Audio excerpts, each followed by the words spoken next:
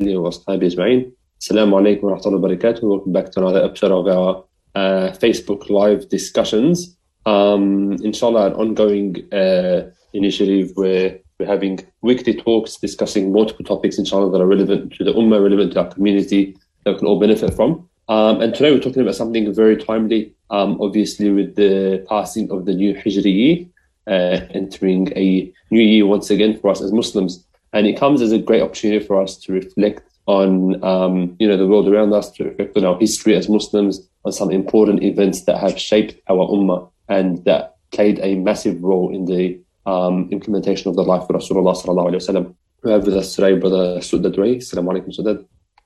Wa alaikum salam wa rahmatullahi wa barakatuh. Suddad will be discussing with us today, inshallah, some of the key events that surrounded, why this event or why this period became to be known as, the start of our Islamic calendar, and, some of the significance of it and some lessons that we can take to implement within our lives today, and some lessons for our Ummah. So, inshallah, I won't go on for too long. Brother Suddad, tafadhal. Jazakallah khair, Brother Muhammad. أعوذ بالله من الشيطان الرجيم. بسم الله الرحمن الرحيم. الحمد لله رب العالمين. وَالصَّلَاةُ وَالسَّلَامُ عَلَى رَسُولِ اللَّهِ وَعَلَى آلِهِ وَأَصْحَابِهِ أَجْمَعِينَ. All praise is due to Allah, and may the peace and blessings be upon His beloved Prophet Muhammad sallallahu alayhi wa sallam. Alhamdulillah, the Ummah has just entered into the first Islamic month of Muharram, making it the beginning of the year of 1443 after Hijr. That means it's 1,443 years since the Prophet sallallahu alayhi wa sallam migrated from Mecca to Medina. It is a blessed month. It's a special month, a month where we've got the 10th day of Muharram, Ashura, the day where Allah subhanahu wa ta'ala saved Musa from Fir'aun, and a month coming after Dhul Hijjah, where the pilgrims return from Hajj also. It is also one of the 4 sacred months mentioned in the Quran, which is the third of the sequential months of Dhul Qa'dah, Dhul Hijjah, and Muharram, and the fourth one being Rajab, which comes a little bit later. But what we want to ask today, inshallah ta'ala, is what is the real significance of this month? What is the significance of the new year to Muslims? What does it mean to us? Because if you look around the community, you will find different people mark this period in different ways. So you'll find that this time is celebrated as a new year by some, right? Much in the same way that non-Muslims celebrate theirs, but without all the fanfare. And it's become a cultural celebration, right? With Muslims eager to have their own festival or to congratulate one another on entering a new year, or sending e-cards via WhatsApp and on the internet to each other, congratulating one another on, the start of the new Islamic year.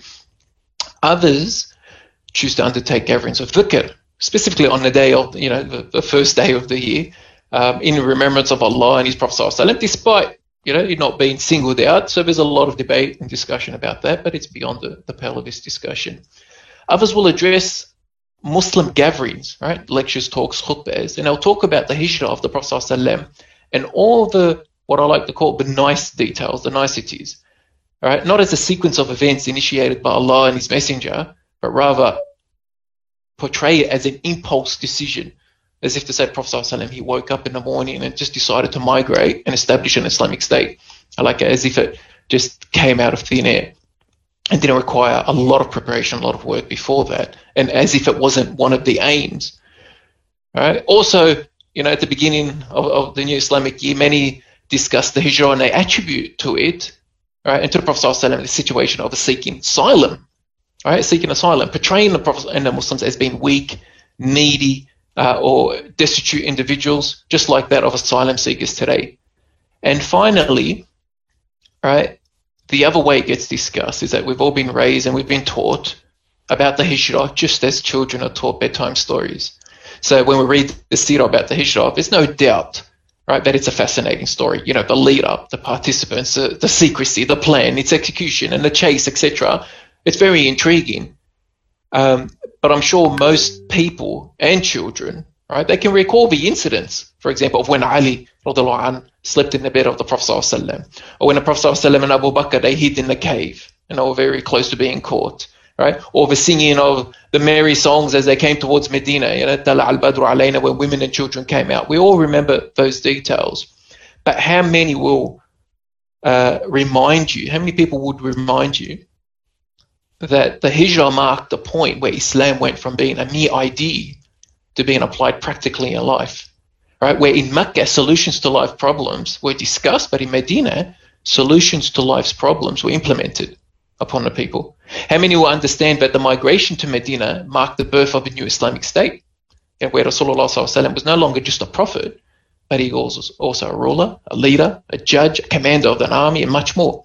How many will remind you that the Prophet ﷺ migrated to Medina not in fear of persecution from Quraysh, but because he had received both the pledge of allegiance and the pledge of war, all right, Bayatul Aqaba, all right, from the powerful tribes of Aus and Khazraj from Medina.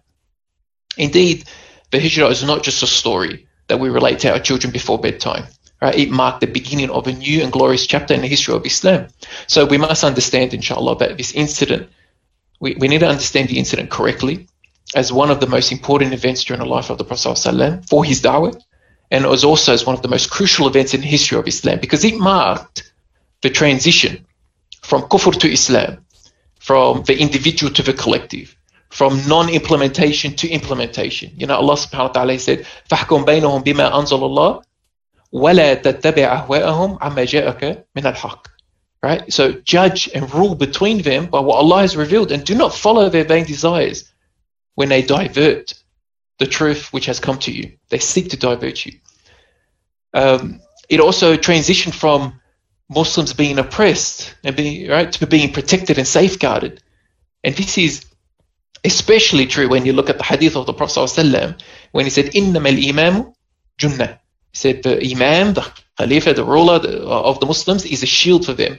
يُقَاتِلُ مِنْ وَرَائِهِ وَيَتَّقَى بِهِ. So they fight from behind him, and from behind him they are protected.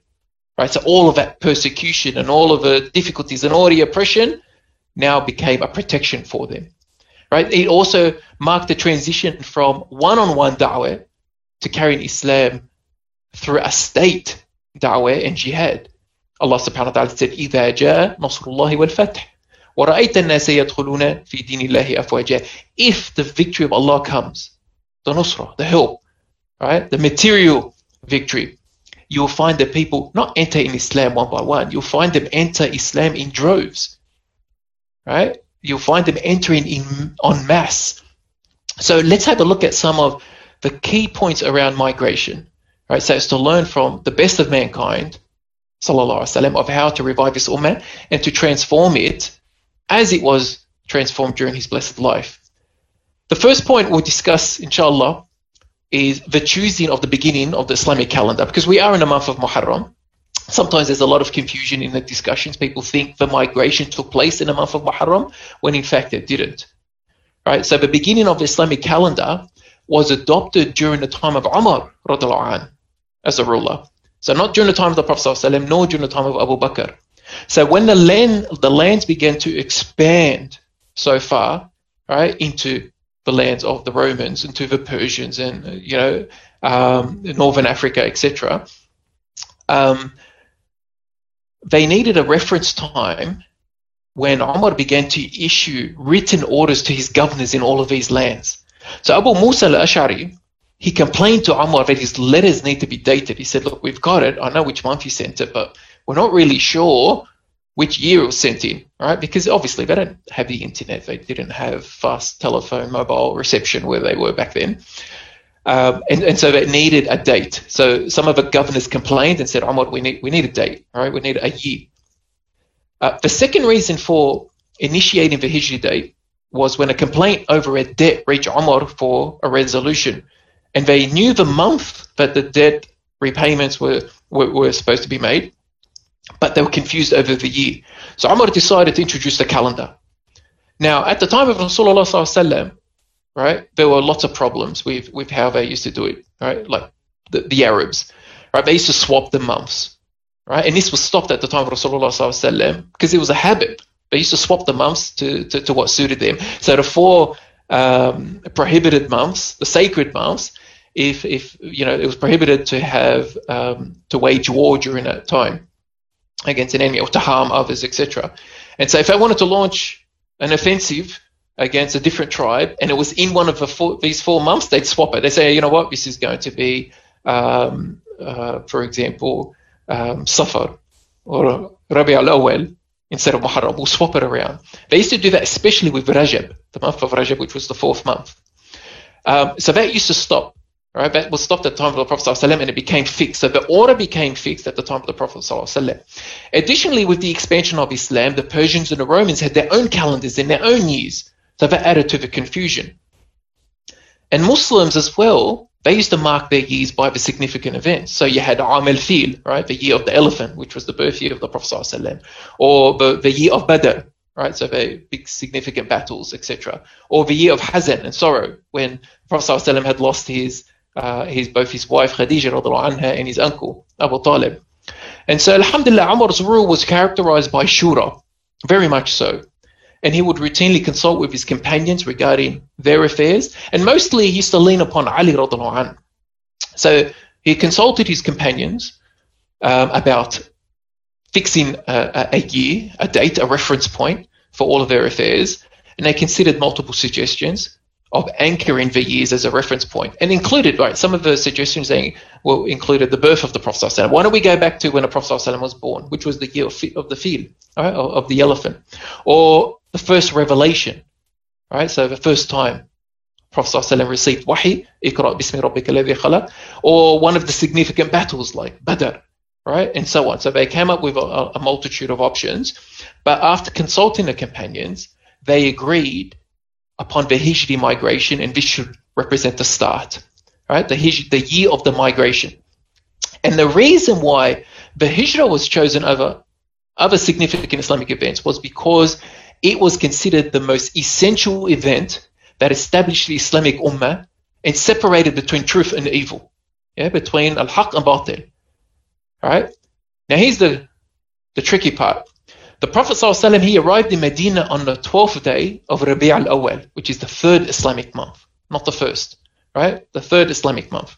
But Umar decided to go back, right, to the start and make Muharram as month number 1 instead of Rabi' al-Awwal, which was month number 3. And he did that for 2 reasons. The first reason was the commitment and the oath of Al-Aqaba. So the contract and the oath of Al-Aqaba was given, right, in Dhul Hijjah, which is the 12th month of the year that we know today.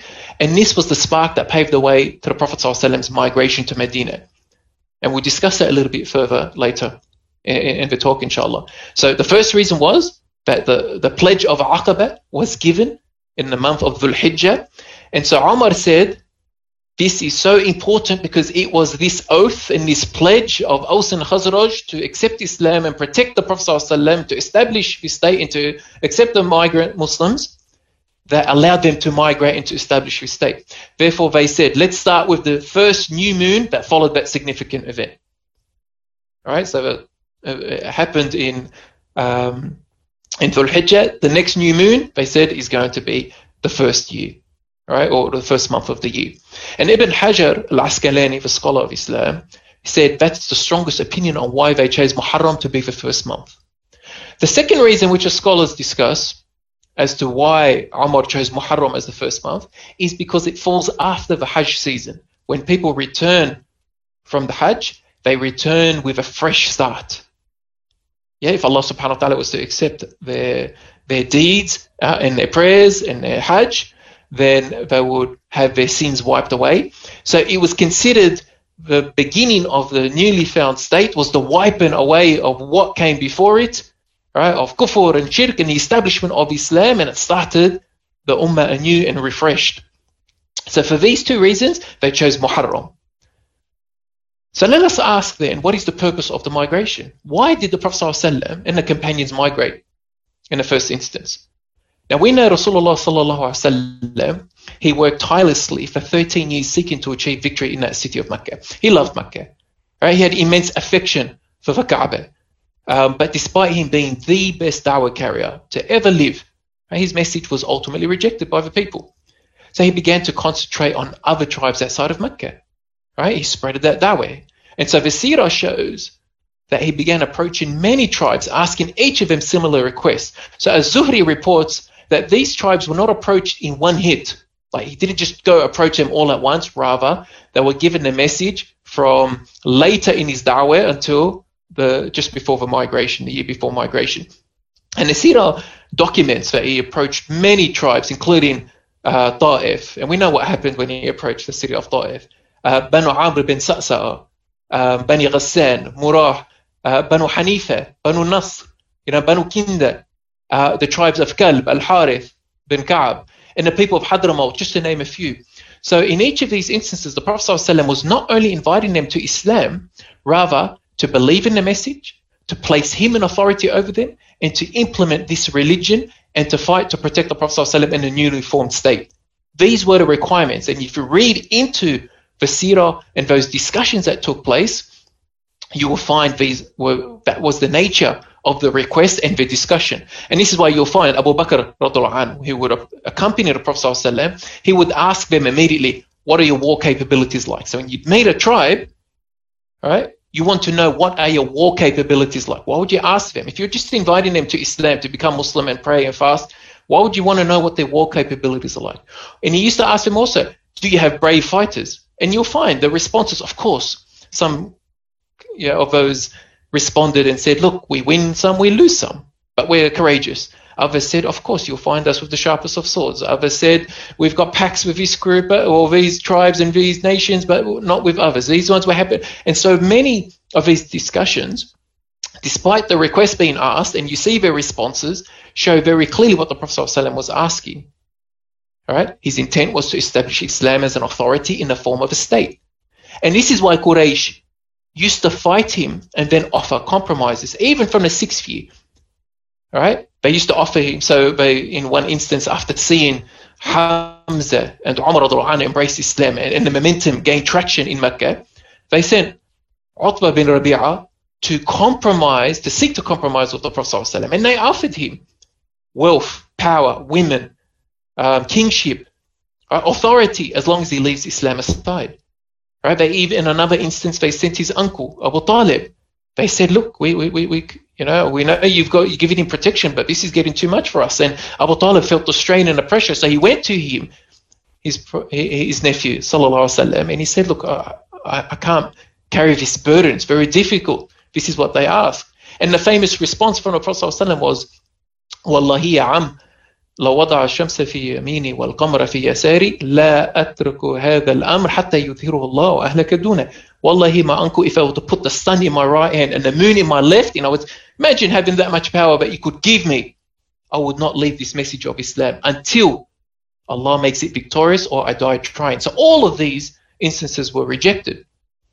All right, they offered. Why would they offer him kingship, leadership, ruling, authority in the 6th year? All right, some people, they will make an argument and say, during the time in Mecca, the Prophet ﷺ did nothing but call to Tawheed. And the meaning of it is that personal worship, personal belief. Why would Quraysh offer him kingship? They knew exactly what he was seeking. They knew what the kalima of La ilaha illallah Muhammad Rasulullah meant, right? Without distinction.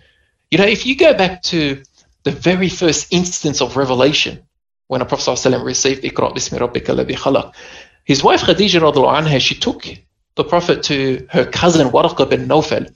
From the very beginning, Waraqah understood this message. Now, he was an old man, a blind man, but very well versed in the previous scriptures. But he understood who this being was, Jibreel alayhi salam. And he said, Wallah, this is the same being that Allah sent to Musa and to Isa, etc., right, with the revelations. And he said, if I'm alive, I will certainly support you and fight alongside you when your people drive you out. And the Prophet ﷺ, he responded, he said, he was bewildered, like, my people will drive me out? Why? I've just got this revelation. Why would they? He said, no man came before you with this message except that people fought him and drove him out. And if I'm alive at that time, inshallah, I'll support you. So that was the conversation from the beginning of Wahy. So even Waraqah bin Nawfal knew very clearly what this kalima of La ilaha illallah Muhammad Rasulullah meant. It meant there's no power, no authority, no might, no one who can dictate, no one who sets the halal and haram, the good and bad, the right and the wrong, except Allah subhanahu wa ta'ala. There's no distinguisher between the good and the bad, the rich and the poor, except the deen of Islam and taqwa. They understood this message. So they sought to compromise with him. But the Prophet ﷺ, he knew the purpose of this divine message. Allah subhanahu wa ta'ala mentioned in Surah As-Saf, هو الذي أرسل رسوله بالهدى ودين الحق ليظهره على الدين كله ولو كره المشركون. It is He, Allah, who sent the messenger with guidance and this deen of truth. For what purpose?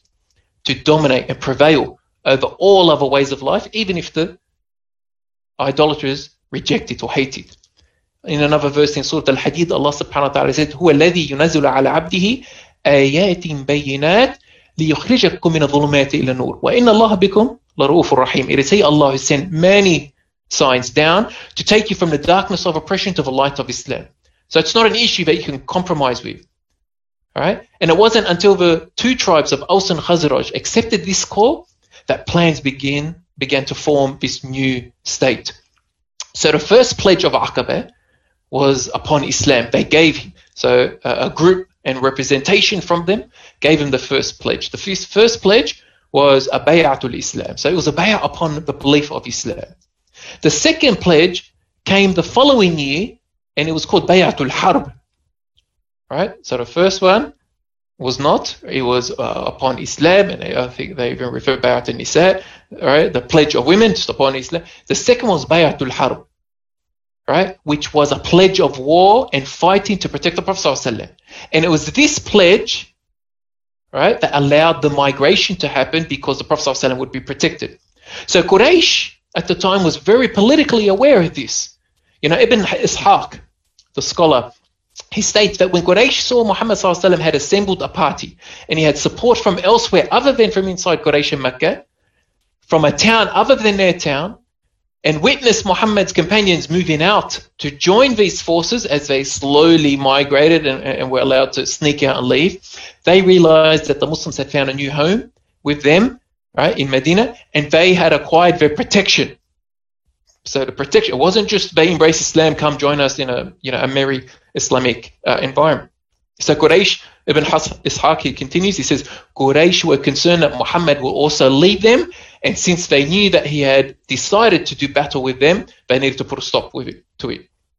So this is not the motive of an asylum seeker, right? This is not the intent of one who fears the enemy. And we know the Prophet ﷺ, he allowed early on in the da'wah in Mecca for certain companions doing it tough under difficult situations who sought permission from him to migrate to Abyssinia, Al-Habasha, and to seek refuge from and he allowed some of them. Now Rasulullah ﷺ, if he saw himself as an asylum seeker, as one running away from transgression and difficulty and harm and oppression, all the Muslims, including himself, would have migrated. But that's not what his message was, nor was it his feeling. Yes, they were harmed. Yes, people were martyred. Sumayya, min al-Yasir, from the family of Yasir, was the first Shahida in Islam, the first martyr in the path of Islam. Right? Ammar was tortured, Bilal was tortured, others lost their lives in this path. So upon this, before the migration, Allah subhanahu wa ta'ala mentioned in Surah Al-Isra, He said, Kul, He said, say, Ya Muhammad, O my Lord, let my entry be by the gate of truth and honor, and likewise my exit be from the gate of truth and honor, and grant me from your presence an authority to aid me. So Allah subhanahu wa ta'ala, He mentioned this in the Quran, and this was the dua and an instruction to the Prophet sallallahu alaihi wasallam. Because Ibn Kathir, he states in the tafsir, he said that this event marks the beginning of the Islamic era as was agreed upon by the Sahaba. Right, so this was the instruction, and in the tafsir you'll find some of the companions, they said the entry is talking about, the entry of the gate of truth and honor talks about Medina. And likewise, my exit by the gate of truth and honor referred, exiting Mecca. And grant me from your presence an authority to aid me. Yeah, it said, Ladunka sultana nasira. So from you, a sultan, an authority, and a victory. So the companions, when this verse was revealed, the companions slowly migrated to Medina, and only a few remained behind, including the Prophet ﷺ and Abu Bakr. But how did the enemies of Islam react to this? They previously persecuted the Prophet and the companions. They tortured them, they exiled them, they treated them with hostility and ridicule. They refused to allow them access to the people's ease. But now, Rasulullah ﷺ acquired the Nusra and the support from another tribe. So the victory to the believers was very close. And it was upon this that they gathered in Dar al-Nadwa. Now we know the story of what they intended here. This is where all the decisions in Mecca were made. And they gathered and they decided to finally kill Rasulullah sallallahu alaihi wasallam. Upon their plots and their plans, Allah subhanahu wa ta'ala said, وَيَمْكُرُونَ وَيَمْكُرُ اللَّهُ وَاللَّهُ خَيْرُ الْمَاكِرِينَ. They plotted and they planned, and Allah too plans, and Allah is the best of planners. Because the Prophet ﷺ's call represented a grave danger to them, to their very existence of Quraysh, such that their survival was in question, right? And the survival of a regional power in today's terms, right? One man and his companions warranted elimination altogether. It provides evidence that there was danger to Quraysh of the gravest proportions. So what was this danger, right? What was the threat that Muhammad ﷺ posed that could not be contained, but they had to resort to killing him because they knew about the message for 13 years, right? Why were they threatened now? And Ibn Ishaq, he stated that the decision to kill the Prophet ﷺ was issued only one day before his migration. So it's not a plan they had for 13 years. They could have killed him long before. But now desperate times called for desperate measures. And so his message was explicit and not secret. They knew about it. They knew his intentions for power and leadership. It wasn't concealed. So there are two reasons for this. The first one is that the people of power and the strong factions accepted this call completely from Medina.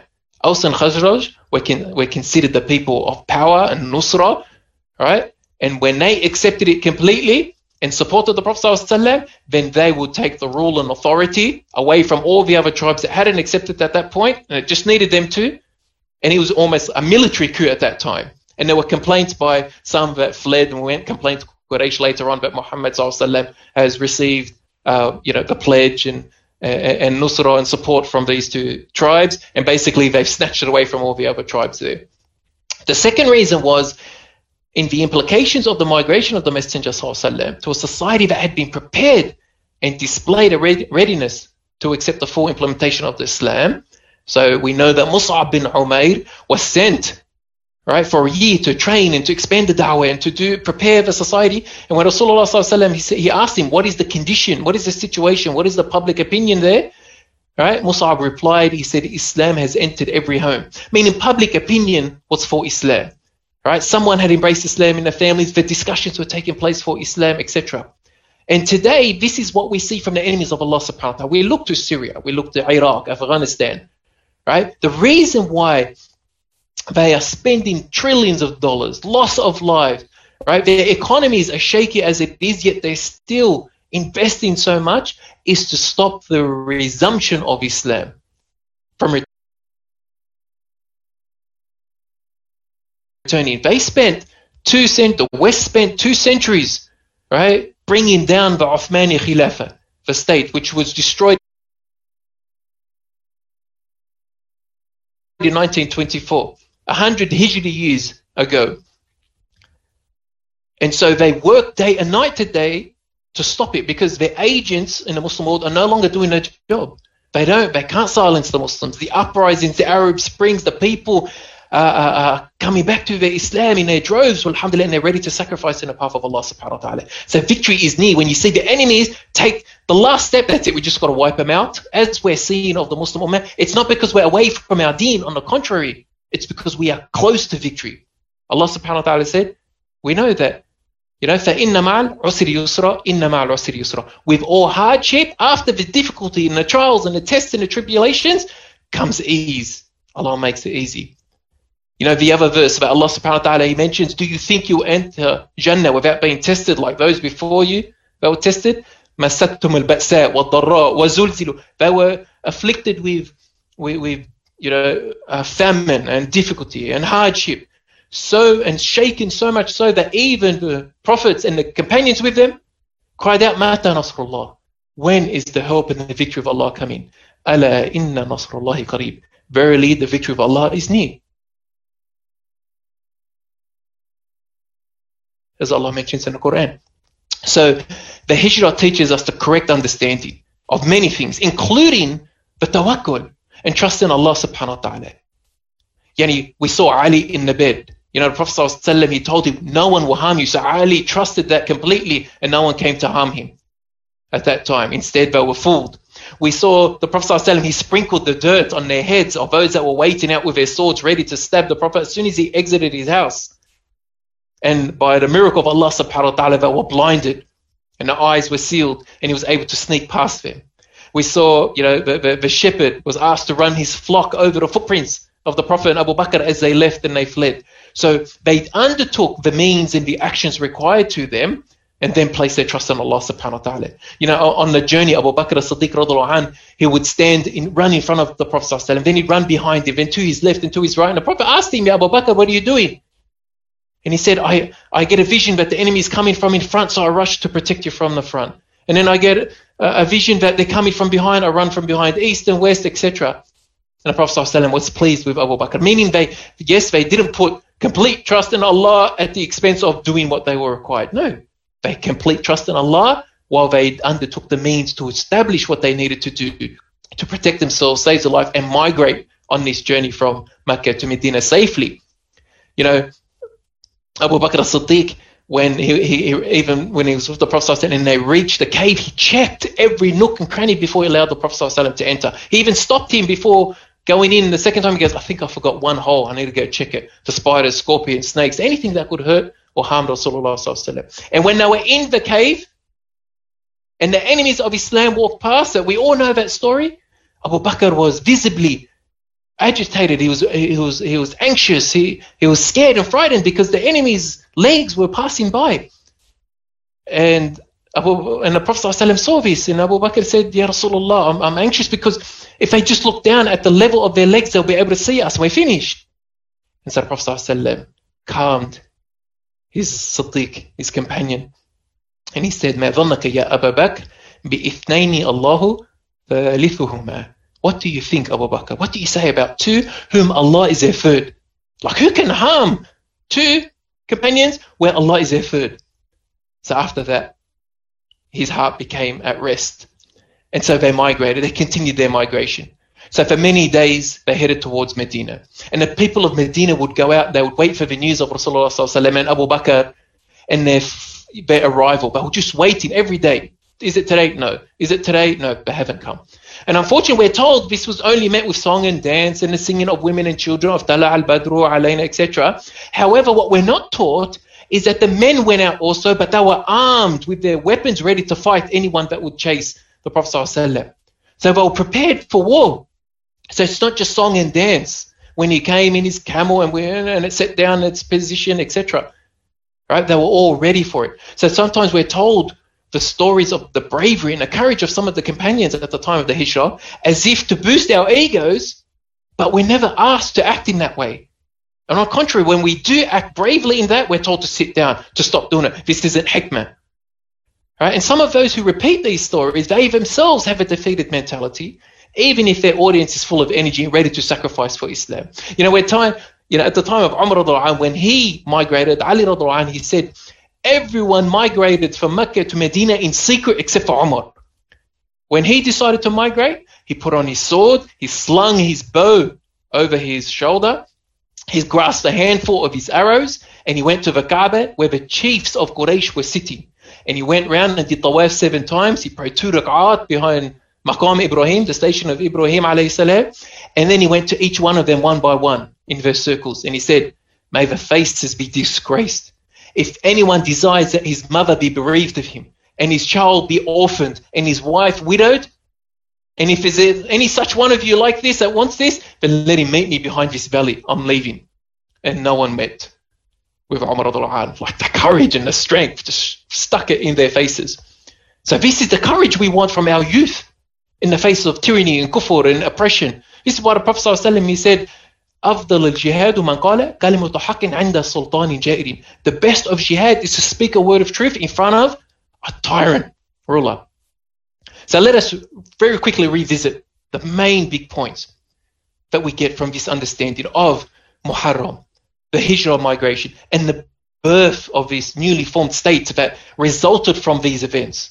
The first one I want to highlight and summarize with is that this Hijrah was a culmination of 13 years of struggle in Mecca. And the Prophet ﷺ, he cultured his companions, he challenged Quraysh. He had visited over 20 or 30 tribes seeking this nusrah, this pledge of allegiance from the people of power. It wasn't something that he just woke up one day and said, let's migrate. The second point we take away from this is that the Hijrah was performed only after the tribes of Aws and Khazraj gave their pledges to the Prophet ﷺ to protect his mission, to implement Islam, and to provide safety and security for the Muslims. Not before that. The third point we keep in mind is that Medina was the nucleus of the Islamic State. In a very short time, the state expanded to encompass most of that known area. Like even at the time of Umar radiallahu anhu, he was known to have taken and conquered a third of the world at that time. Like it expanded so much. It knocked on the doors of the superpowers at that time and conquered some of their lands at that time, subhanAllah. The fourth point is the comprehensive application of Islam cannot be done in the absence of Islamic State, right? It needs a single leader over all the Muslims.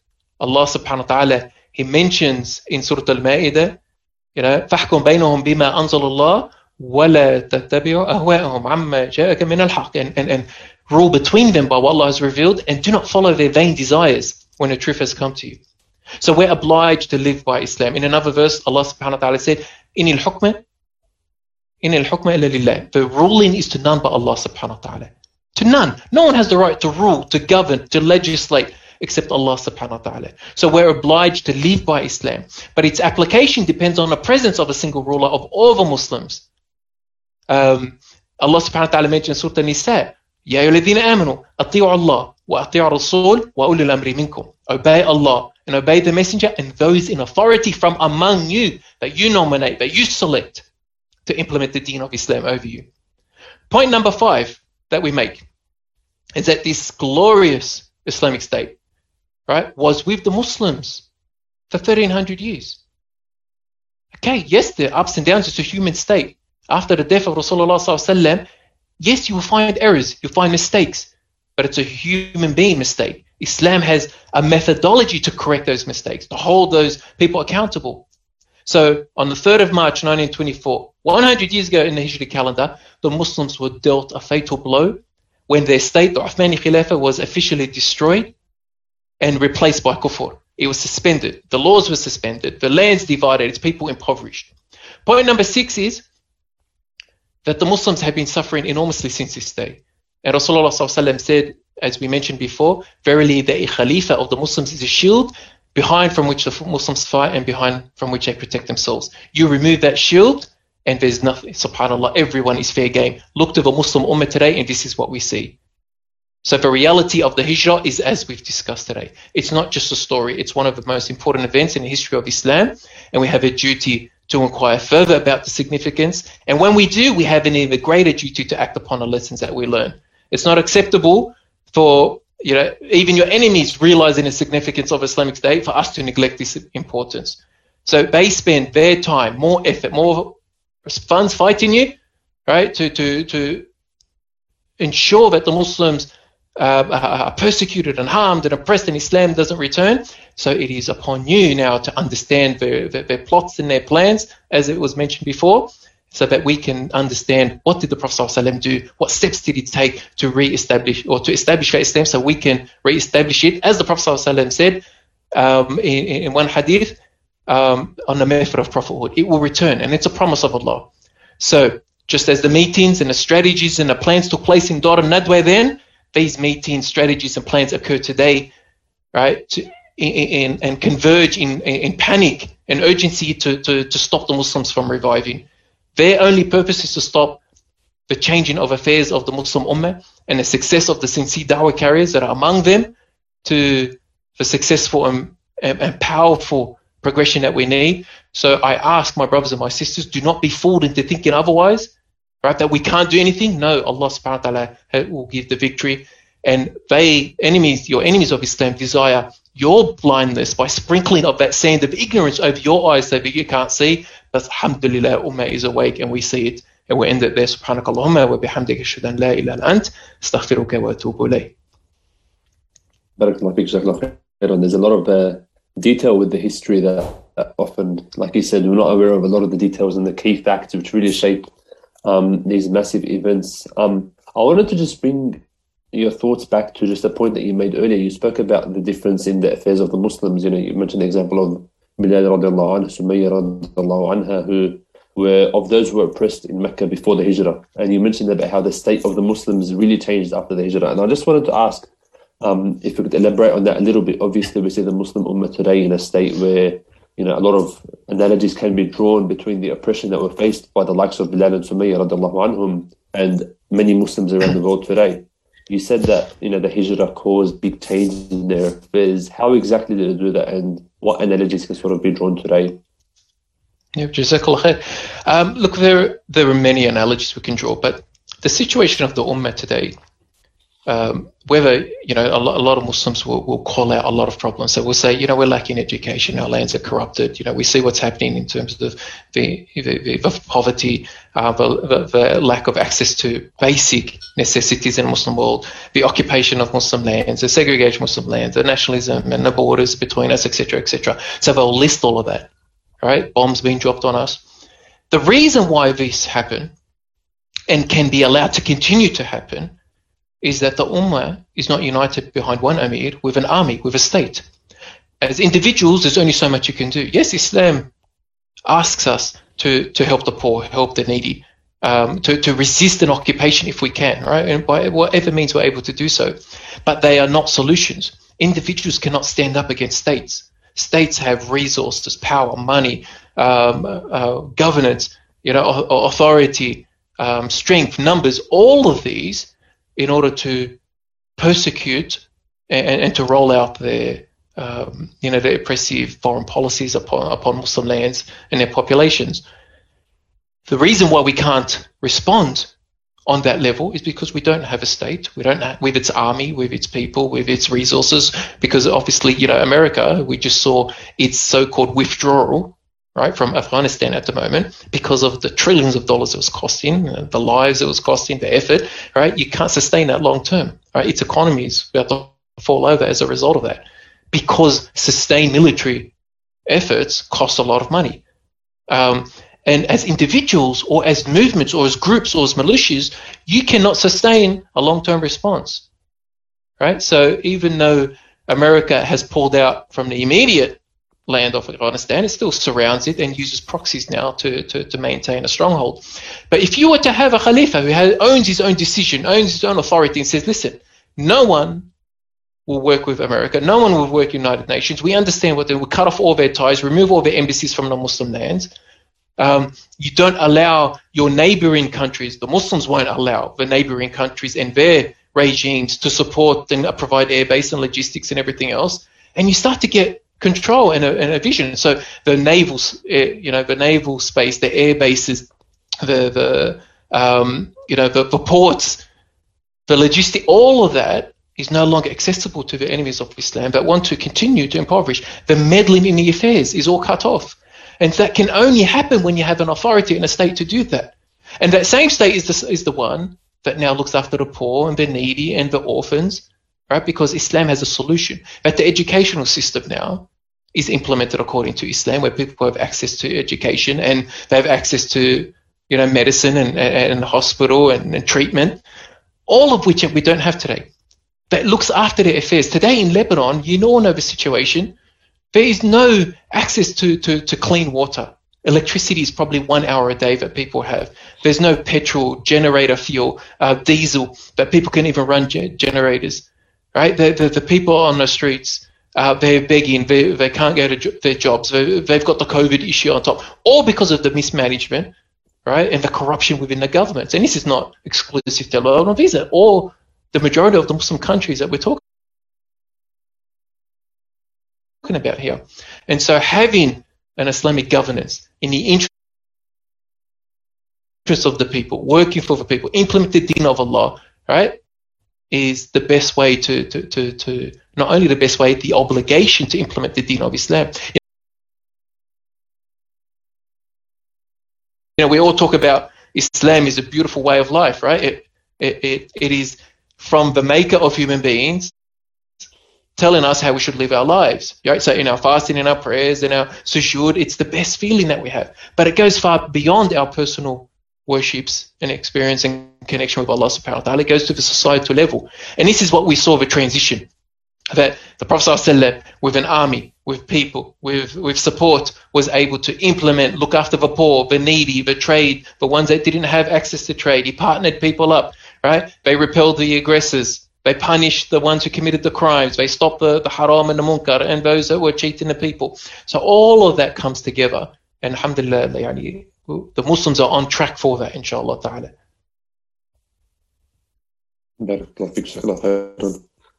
think we're getting close to the hour mark, inshallah, so we might just start wrapping up. Is there any, I guess, if to wrap up, just one final question, going away from this, there is, like you said, a lot to implement, and there are big implications for this in our modern society that, do affect the affairs of the Muslims. The hijrah is not just, a bedtime story to tell and hear the story of, Abu Bakr and Allah sallallahu alaihi wasallam during the hijrah. There are lessons for us to implement.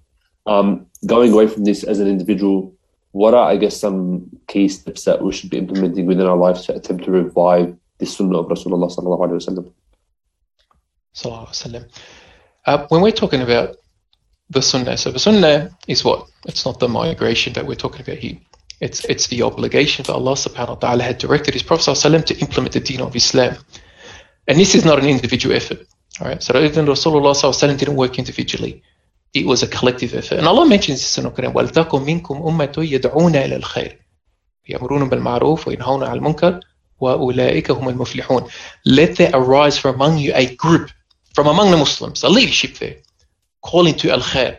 And the tafsir of the al-khair is calling to Islam, all things Islam, enjoining the good, forbidding the evil, and they will be the successful ones. So the commandment is a group, and it can lend itself to be multiple groups, but the condition is they call to all of Islam and joining in everything, not bits and pieces, everything which is good, forbidding everything which is evil. And so the Prophet ﷺ, he worked as a collective with the companions. He would send the companions with letters, with invitations, set up this meeting, do that. At a time when they didn't, in Mecca, they didn't have to come together for Jama'ah Salah. Right? It was revealed later on. So it was a collective effort. And today, public opinion and awareness and the establishment of Islam is not an individual effort, it's a collective. So you need to put your hands with those that are working for this cause, understanding it's an obligation. It is the most dire need of today. We see it in every country, right? We haven't solved a single issue affecting the Muslim Ummah in the last century. No issue around poverty where we've given donations, which we had to give.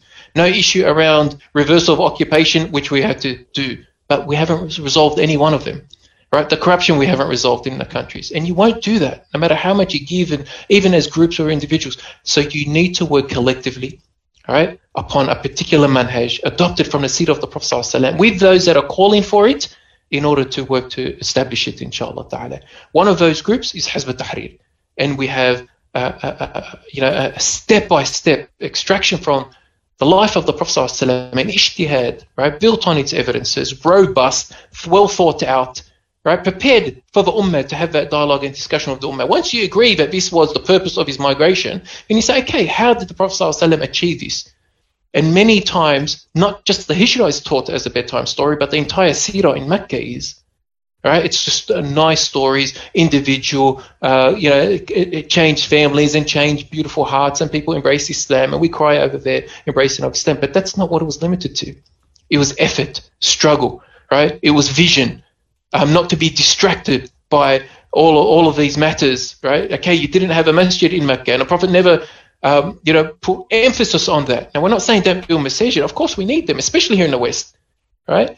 But the Prophet ﷺ was not distracted from that goal that he was working towards, which was to secure the Nusra. But to achieve that, it's not you and I on an individual basis that we seek. The rulers of the Muslim armies, the generals and leaders of Muslim armies who proclaim their Islam, right? And we want them to fear Allah subhanahu wa ta'ala, right? To break their allegiance from the enemies of Islam and to turn it to the Muslim Ummah. So we need the Ummah working and pushing them, right? Our uncles and our cousins and our brothers and our grandfathers, right? In these armies to support Islam and Islam alone. So it's important, inshallah ta'ala, that we put our hands with those people, reach out to them and say, listen, okay, I'm ready to roll up my sleeves. What's involved? Let's discuss. All right? Convince me. Ask that question. And inshallah ta'ala, you'll get a positive answer. Bismillah. Barakallahu fiik. Allah subhanahu wa ta'ala reward you. I thank you for everyone who tuned in for this episode. Like we said, there's a lot to unpack here, and there's a lot of detail, inshallah, and a stark reminder of the lessons that we can derive from the life of Rasulullah sallallahu alaihi wasallam, the importance of learning the seerah in detail. Like you said, not just as a bedtime story or something simply for the entertaining part, but really looking at the reality and how we can implement it within our life. So Allah subhanahu wa ta'ala make us among those who work towards implementing the example of the Prophet sallallahu alaihi wasallam. May he unite our ummah upon his example and alleviate the ummah from its suffering. Barakallahu feek, jazakallahu khairan for your time. For anyone who's watching, make sure you keep in touch with the page. We are doing this every single week, and there is a lot of benefit and a lot of very relevant topics being discussed. So keep in tune, inshallah. Jazakallahu khairan, and we'll end it inshallah. Subhanahu وبحمدك نشهد أن لا إله إلا أنت نستغفرك ونتوب إليك. السلام عليكم ورحمة الله وبركاته.